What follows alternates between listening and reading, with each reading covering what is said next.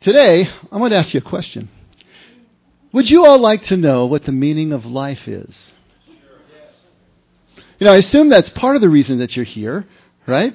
The meaning of life. Yeah, it's either 1 or it's 42, depending on which movie you're watching, right? The 1 was from City Slickers. The 42 was from a real satirical science fiction novel, The Hitchhiker's Guide to the Galaxy, that was later turned into a movie. And the question that is asked of a supercomputer that runs a 7.5 million year program is that the answer to the meaning of life and the universe and everything is 42. And it's amazing to me how many people who are fans of this have spent so much time trying to figure out what 42 really means. I mean, they're getting into all this stuff like 42 degrees is the angle at which light has to hit water in order to make a rainbow, and there are 42 dots on a pair of dice, and 42 is this, that, and the other. All this crazy stuff when, I'm thinking probably, the author just pulled it out of the air because he was trying to make a point. And I think the point is something that we need to consider today. For everyone who would like to know what the meaning of life is, the problem is that the answer to such a question in cognitive terms is just as meaningless as 42. How do you answer such a question?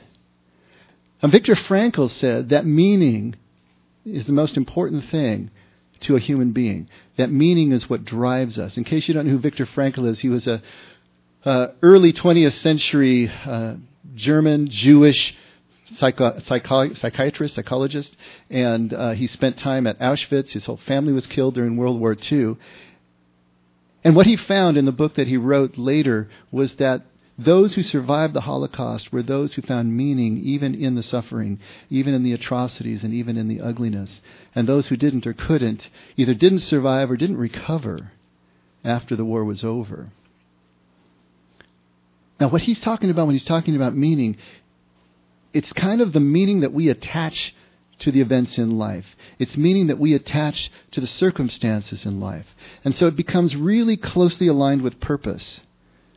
Now, purpose and meaning are two different things, but they become kind of intertwined if we're looking subjectively at the meaning that we attach to things. But I think the question that we're really all asking is something different. We're looking for an existential meaning, a meaning that is not relative to us or our needs or our experience, but it just is. What is the meaning to all of this that we call life? How do we even look at that? How do we find an answer? Because if you think about it this way, if you could get an answer to that question, just a straight cognitive answer, like the answer to a math problem, what would that really give you? Would that give you happiness? Would it give you peace? My favorite part of every movie that I watch, especially those kind of disaster movies that build and build, and then you have the big earthquake or the volcano goes off or something. My favorite part of the movie is the first third. Because that's the part where you're getting all the setup. The mystery is starting to unfold, and it's really intriguing. What's going on here? What's happening? You don't know. Is it aliens? Is it volcanoes? What is it? And you're getting to know the characters, and there's all this stuff going on. And then, later on in the movie, when you get the answer, it's like, oh, geez, you couldn't have thought. There's no payoff there. I love the beginning part. Well, the mystery is still unfolding. It's not so great once all the stuff starts happening. The problem is that we keep thinking of life like it's some sort of machine that we can take apart and we can identify all the pieces and we can do all this and that. Or we think of it as a math problem that needs to be solved. Or we think of it as a task that needs to be performed, that has a beginning and middle and an end, and we got to figure these things out. You know what I think life is more like? Life is more like a magic trick, I think. Or maybe falling in love, which sort of is the same thing. When you think about it.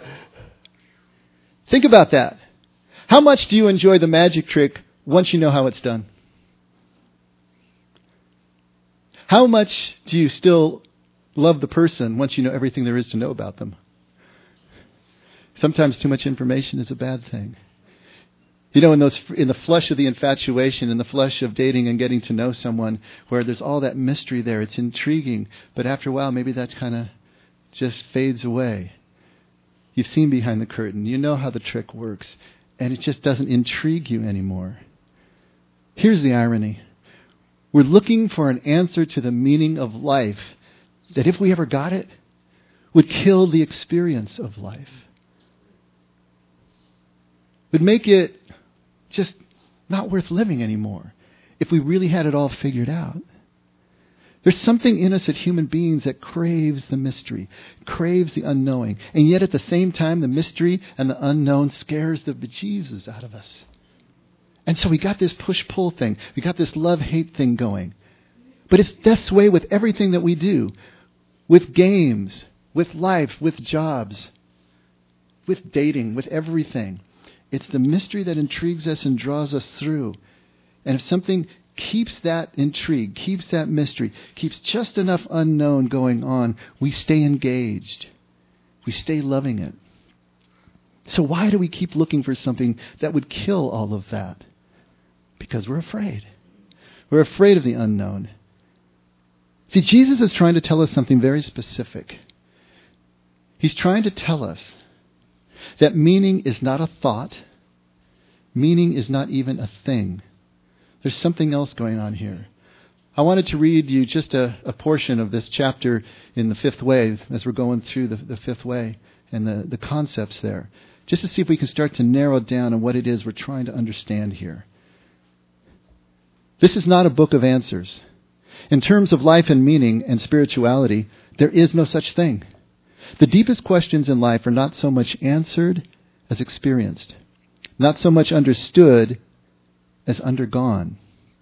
The most profound truths are not offered directly and succinctly, but like a figure coming out of the mist, are slowly defined by a gradual grasping of an ability to ask more and more incisive questions, each new question leading to another and a step closer to the whole.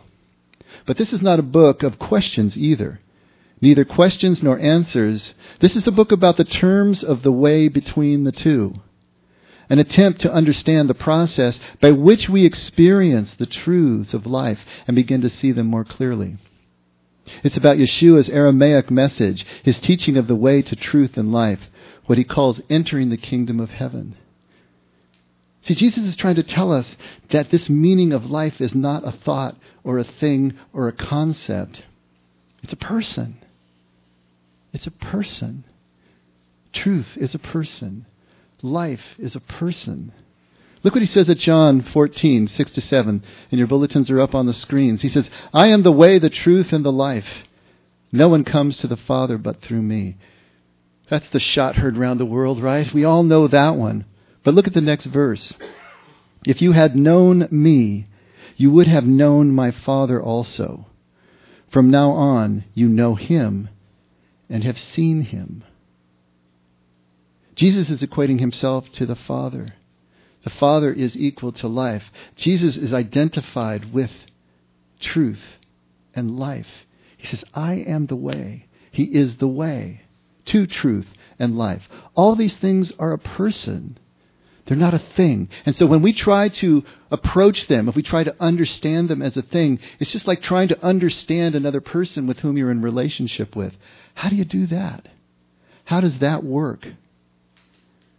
Knowing meaning, the meaning of life, is knowing a person, falling in love with a person who is that life that we seek. When we know the person, I just said though, sometimes the thrill is gone, right? So how does this exactly work? Am I contradicting myself? You might think so, but I'm hopefully going to explain this away. Let me see if I can do this. See, when we are in relationship with another human being, and we get information that starts to cool the sense of love and affection and the connection that we have with them, it's because we're looking at that other person through the filter of our needs, superficially. Do they still have the things that we need? Do they still have the things that are going to fill our void, to ease the pain that we're feeling? And as soon as we feel that they're not, we start to lose interest. But when we can start to finally graduate just from our needs, from our fears to real love, and we can start to look beneath and we can see that person as they are, not as we need them to be, things change. When do we ever exhaust the possibilities or mysteries of another human being? When does that ever happen? See, when we're really in a love relationship, it's never exhausted because there's always something new. If we're willing to see past our own needs, if we're willing to take a look at that, if we can just stop trying to understand and especially stop trying to fix the other person, let them be who they are, celebrate who they are, learn from who they are, and every turned corner gives us another surprise. This is actually learning to love the unfolding of a relationship.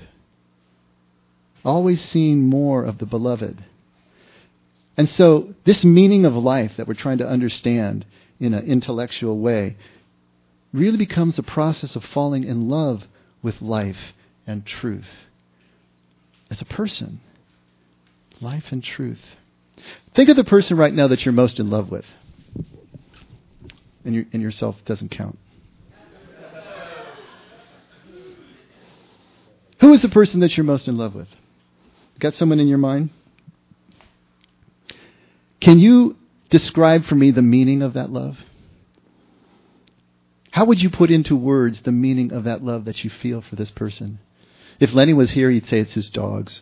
He loves his dogs, you know. Can you put that into words? How do you put that into words?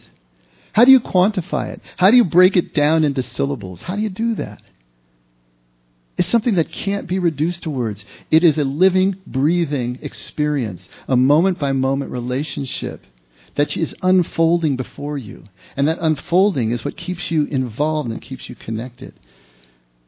As modern Westerners, we have to start to learn to look at life the way Jesus looks at life.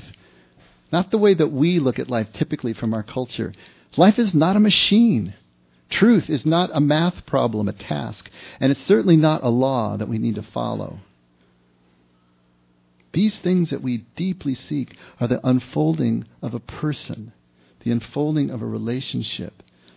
And this person is a person who is truth in life, who created life in truth. How else can we know what this life is about until we know the author of that life? So, a better question to ask than what is the meaning of life, perhaps, is how do we participate in the unfolding of this life, our lives?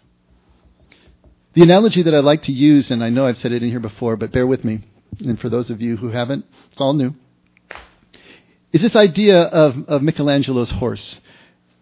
And it's said that Michelangelo, the famous sculptor, was able to look at a raw block of stone when he was commissioned to do a piece of art. Let's say it's a horse.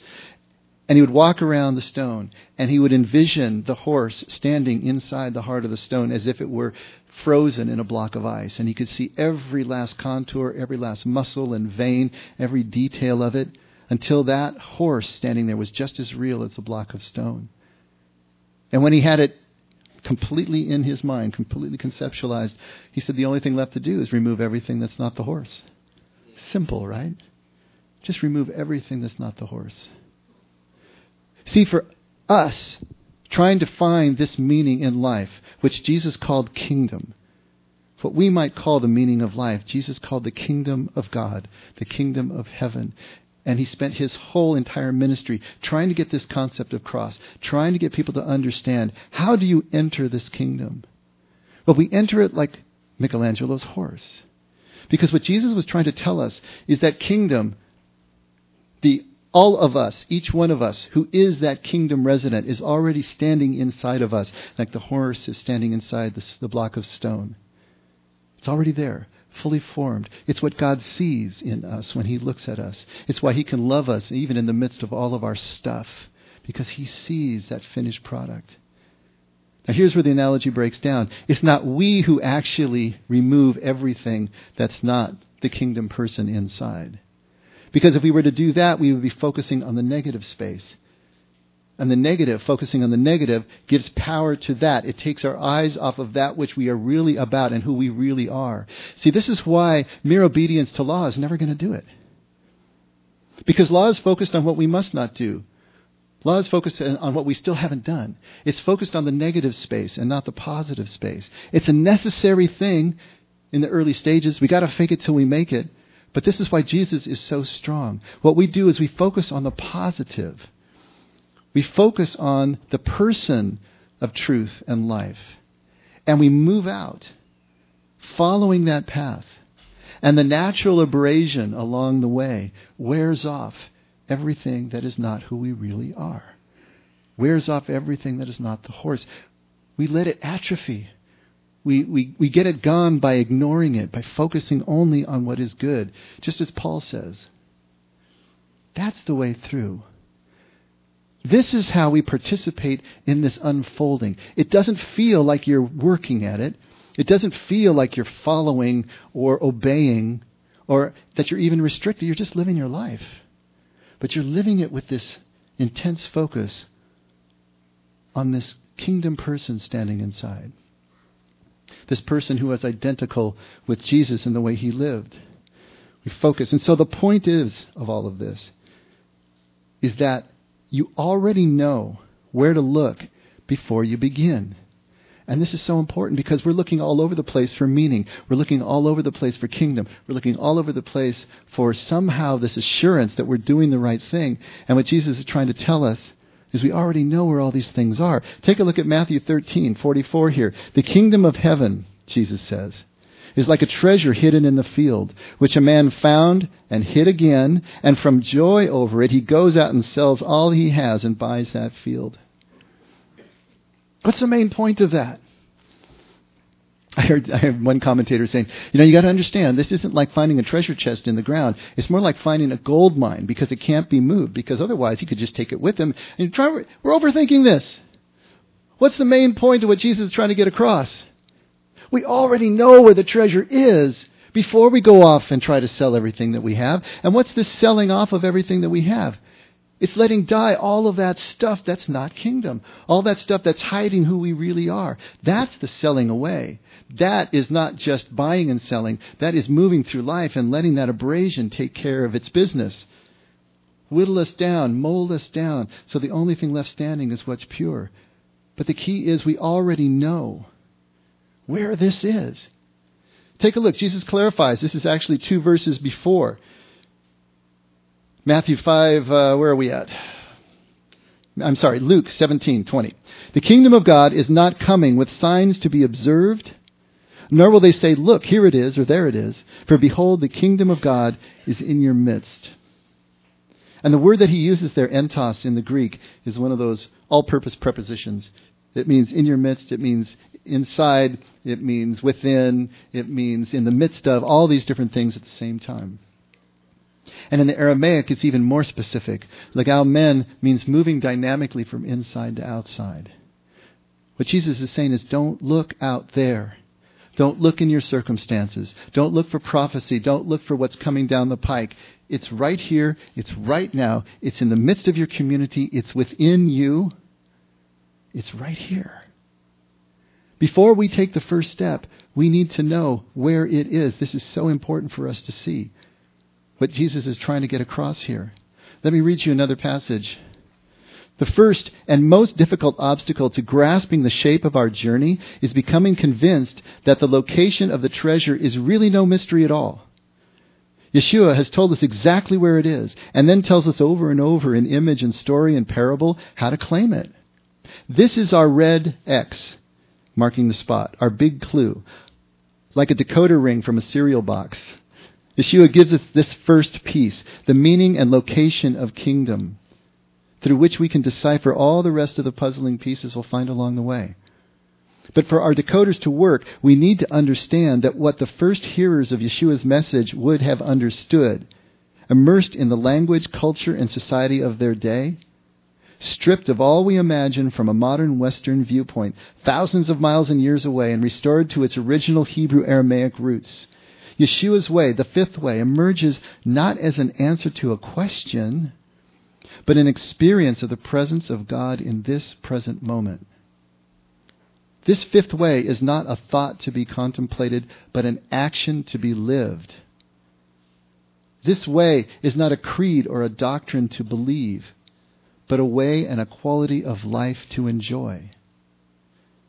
Yeshua takes all these concepts and bundles them up and calls them the kingdom of heaven, the centerpiece and framework of all his teaching. The way to the kingdom can't be thought through. It can only be lived through. which means we can only find the way once we're on the way, in motion, breaking out with the deepest desire to claim kingdom as God also desires. And making our desire the same as God's desire is the very definition of answered prayer and the shape of the way. So once we know where to look for meaning, look for kingdom, participating in the unfolding now all becomes about identity. Identity.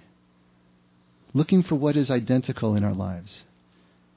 We're looking for answers, and then we find a person. A person who is identical with, the same as truth and life and the way. Jesus is the way. The way is becoming like the Beatitudes. This kingdom person that stands inside of each one of us looks like the Beatitudes, because the Beatitudes are Jesus' portrait of what this person is. And remember those qualities. Poor in spirit, which we always misunderstand because it's an Aramaic idiom. It simply means having the attitude of poverty even if you're rich.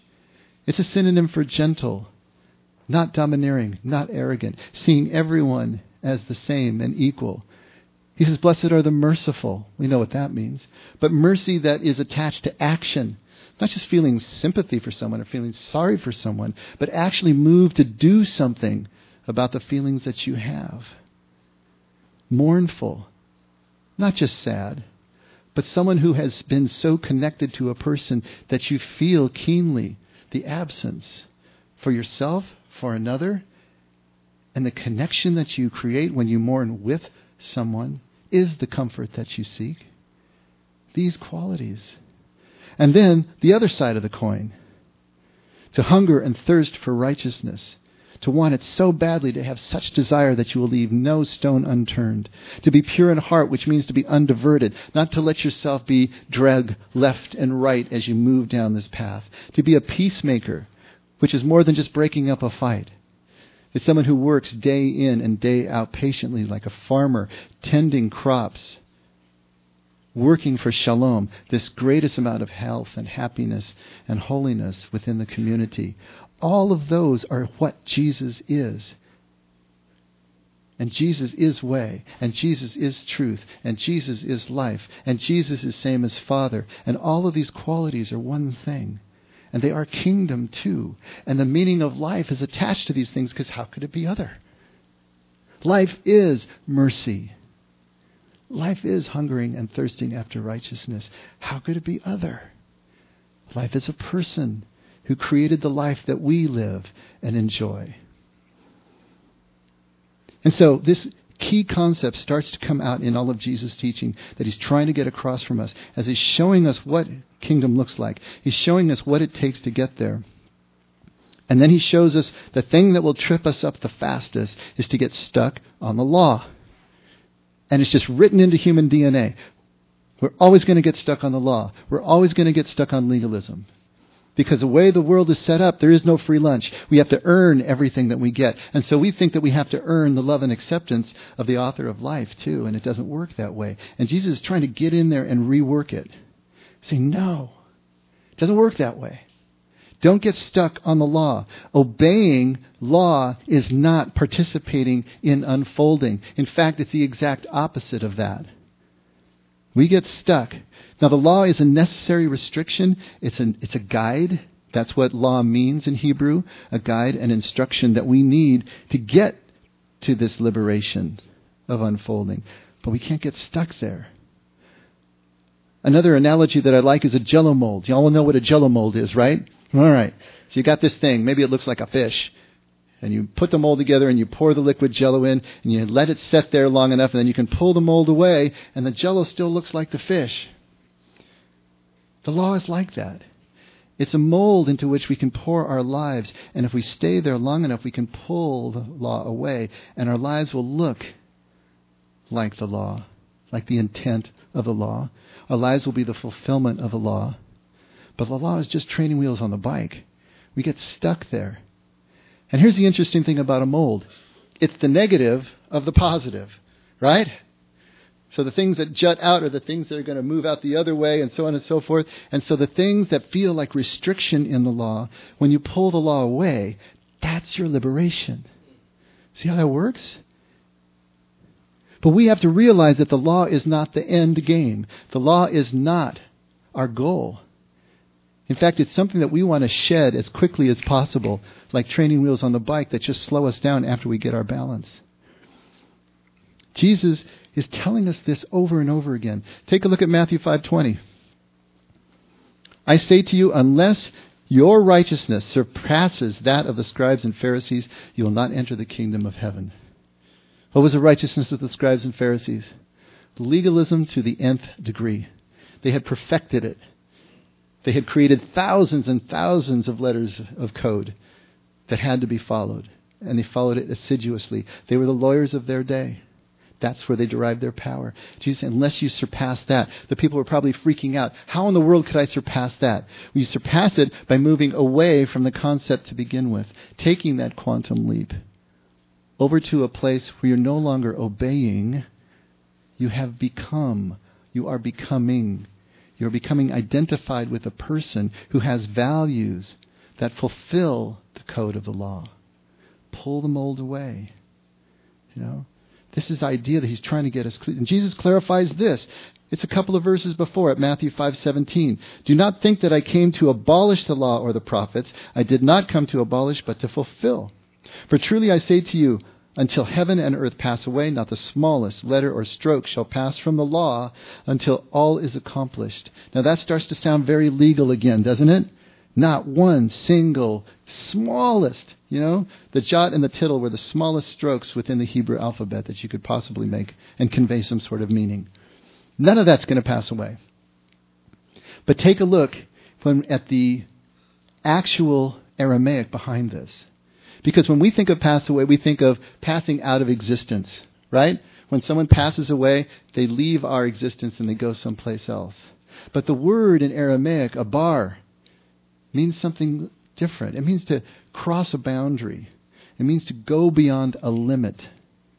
So if heaven and earth are abarring, if heaven and earth are crossing a boundary and going beyond a limit, what Jesus is really saying is, until heaven and earth merge, until heaven and earth cross the boundaries of what they are and become one thing, the law is necessary.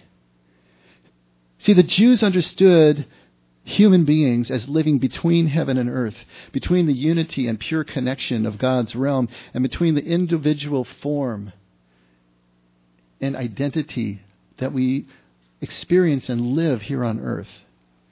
And so our job as human beings was to bring heaven to earth and earth to heaven. In other words, to abar, to merge the two, to have them cross their boundaries and become one thing.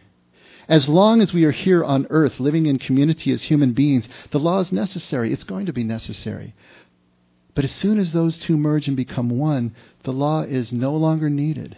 The law is fulfilled. That's why Jesus said, I didn't come to abolish, but to fulfill. Look at me. I am way, truth, and life. And here, in me, you see this merging of heaven and earth. You see all things becoming one thing. The law is no longer necessary in me, and the law will no longer be necessary in you when you merge the two. See, this saying has two different ways of looking at it.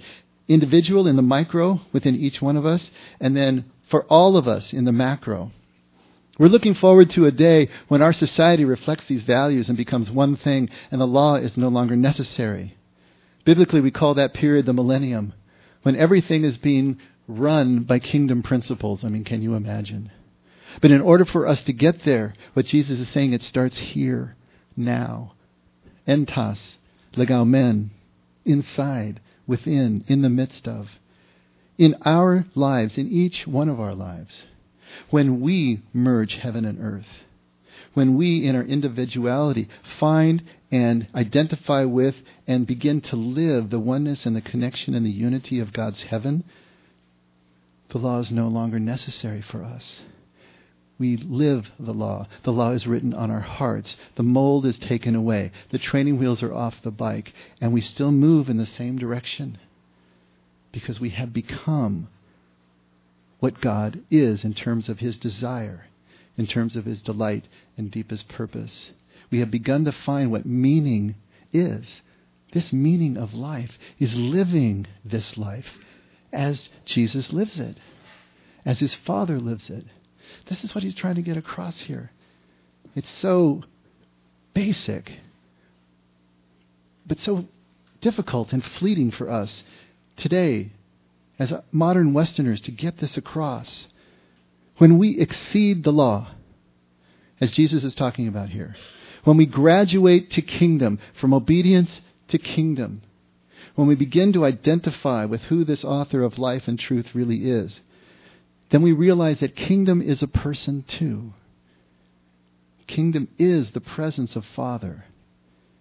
And it's the presence of us, connected with Father's presence. And when we have fallen in love with this person, become one with this person, then we are living this kingdom life that Jesus is talking about. If you think about it, living in kingdom is living life without training wheels. Is that good enough? Living life without having this outside force that needs to be applied in order to keep us going in a given direction. The meaning of life comes when we're no longer trying to figure it out. When we just let it be what it is and we enter into this unfolding. When we're no longer trying to find an answer to a question to solve the problem of life. We let life be the first third of that movie. We let life be the magic trick that just astounds us and keeps us so interesting and keeps all of that wonder alive. Sometimes we look down on Aboriginal cultures because they still look at life magically. But who's really got it together? Who's really got it right? Is there nothing in us that will allow us to look at life that still has that ability to astound us, to bring us into this place? If we can't do that, Jesus says you cannot enter kingdom unless you can come back to the world of the child. How does the child understand life? Of course it's like that. If we can't come back to those places, we can't go. Kingdom is loving the infinite unfolding of our Father in heaven, letting him unfold, letting him have his mystery, letting him be who he is, realizing that we can't figure it out. Learning to love the vulnerability and the dependence of simply unknowing, of not knowing, letting life be. This is the shape of our journey. It's not a math problem. It's not a problem at all. It's just moments to experience and live. This process of kingdom is what Jesus is so trying to get across to us. And as we move along, this natural abrasion wears away all that is not kingdom and reveals who we really are, who God sees us to be. We came from life, we return to life. But all through that process, God sees the life in us, the part of us that he created in his image. And Jesus tells us this is the only way. It's the only way to Father. The only way to truth and life is through me, him, his identity, how he lived. As Jesus would say, we need new ears to hear. We modern Westerners who think we have it all figured out, with the arrogance of our understanding, that's this much compared to everything that is. Jesus would say, new ears. One last passage. The kingdom of heaven is not heaven, not as we think of heaven, the heaven of afterlife. Yeshua's kingdom is the quality of life being lived here now by those who experience God's intimate presence in the moments of their lives. It's the life lived by those who have awakened from their dreams to find their reality infinitely more wonderful. The realization of that reality, knowing God that intimately, is the transformation, the rebirth, the entry into kingdom. The smile point between love as decision and love as play. If all this sounds incomprehensible, that's a good start. That's fine, as it should be. The worst place to start is the place from which you think you already have all the answers. For then, what incentive is there to break out into unfamiliar territory? We won't be off searching for buried treasure It's already found, safely tucked away and waiting for us, which is where the joy comes from. Now comes the painful process of chipping away, selling all we have that is not kingdom, the dying to self, the emptying, the unlearning, which is the essence of the inside out, downside up, backside front process of the fifth way. The way that will give us all the resources we need to buy that field. And once the field is ours, the treasure is ours. And once the treasure is ours, questions and answers pale in comparison. Let's pray.